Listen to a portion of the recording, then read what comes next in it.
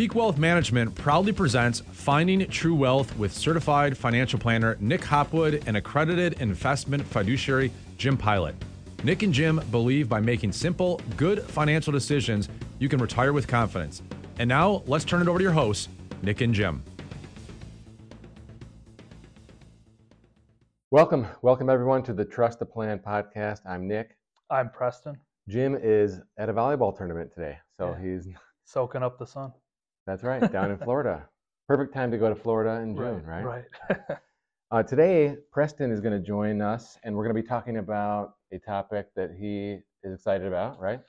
Yeah. We're going to be talking about what Gen Z owns, and it's pretty surprising to me, at least. So Gen Z, they're the generation roughly late 90s to 2010 or so. So how old are they today? Right, they're anywhere from like 28 to 13, somewhere in there. Okay. Which is what I fall into. I was late 90s. But their most commonly owned investment is cryptocurrency. 55% of them own cryptocurrency. Which is interesting because cryptocurrencies are not even in 401. Right, exactly. So they're doing it on something like Binance or Coinbase or something. Right. They could buy ETFs of crypto at Ameritrade or Schwab or Fidelity, but probably not the coin itself. Right, exactly. Before we talk more about crypto, which I know is very exciting, I just want to introduce my bottle here because it gets a lot of looks. This is my 1 gallon water measuring device. So let's see, today we're recording at 1 p.m. and I'm already like close to my 5 p.m. quota of water per day. Don't give up, it says. That's right. That's right. And I like to feel hydrated, and I felt like maybe I was not doing enough, so this keeps me accountable. Yeah. You should try it. I should. So what, you just fill that up first thing in the morning, and then before you go to bed, you make sure you kill it? That's right. It's that simple. Yeah. And I think that not only do I drink the whole gallon, but I also go above and beyond because I have the shaker thing, like the protein shaker. For instance, today I had that for breakfast and for lunch. So that's another like 40 ounces. Right. So you're probably more like 6 or 7 p.m. according to the bottle. Yeah. Feeling good, right? Yeah. Feeling good. All right. So back to crypto. So the most common investment is crypto. And did they indicate which coin or just in general? It was just in general. Yeah, cryptocurrency. Okay, so mostly Bitcoin probably, but there's others as well. And then there's another type of investment that surprised me even more. The NFT. Yeah. So they had a list of what the most common investments are for people of this age, and up there, 25% of people that age own NFTs, non-fungible tokens, which I haven't dabbled in myself, but it's definitely interesting. I'm not interested in it. Like, you might find it interesting. I find the cryptocurrencies interesting, but I have no interest in the NFT. It doesn't make sense to me. Yeah. Right. So I guess I'm getting old. I mean, my birthday is this week. I'll be 44. Yeah. So maybe I'm kind of over the hill. That's one way to put it. Yeah. But it definitely, has had a little bit of a boom and a bust, right? With the market of 22. With crypto and NFTs. I don't know if there's like an NFT index or whatever, but I feel like a lot of the interest has been waning in that area. Yeah. Do you agree?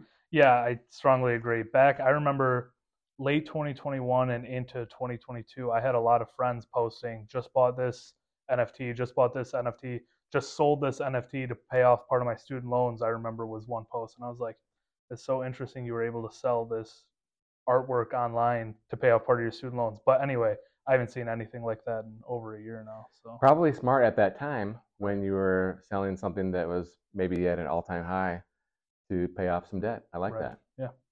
What were the other asset classes that the young folks are owning? Yeah, so 41% of them own single stock. So, instead of an index, they just own a company stock, which I'm sure given this generation, it's maybe like Tesla is that sort of single stock. Not a recommendation. Right, not a recommendation. But then also very interesting was only 23% own ETFs.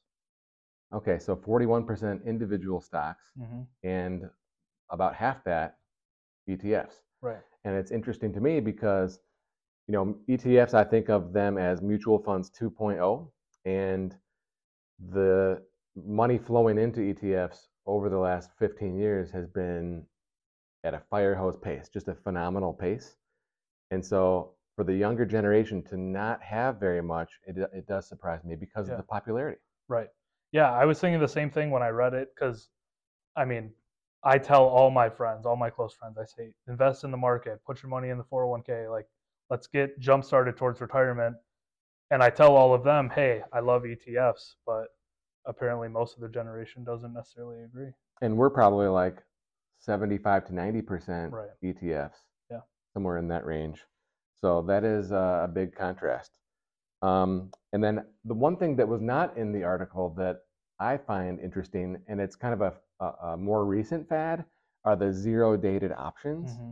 And I wonder what the percentage of those are. But anyway, the zero-dated options is just a way to leverage and make a really short-term bet for today only.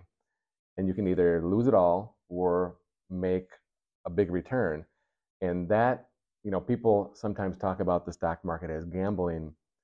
In my opinion, investing in the stock market the way that we do is absolutely not gambling. It's a smart risk, risk-reward investment, whereas the zero-dated options is pure speculation and gambling, kind of like, putting all your money and betting on black on the roulette table, or betting on red, or even green.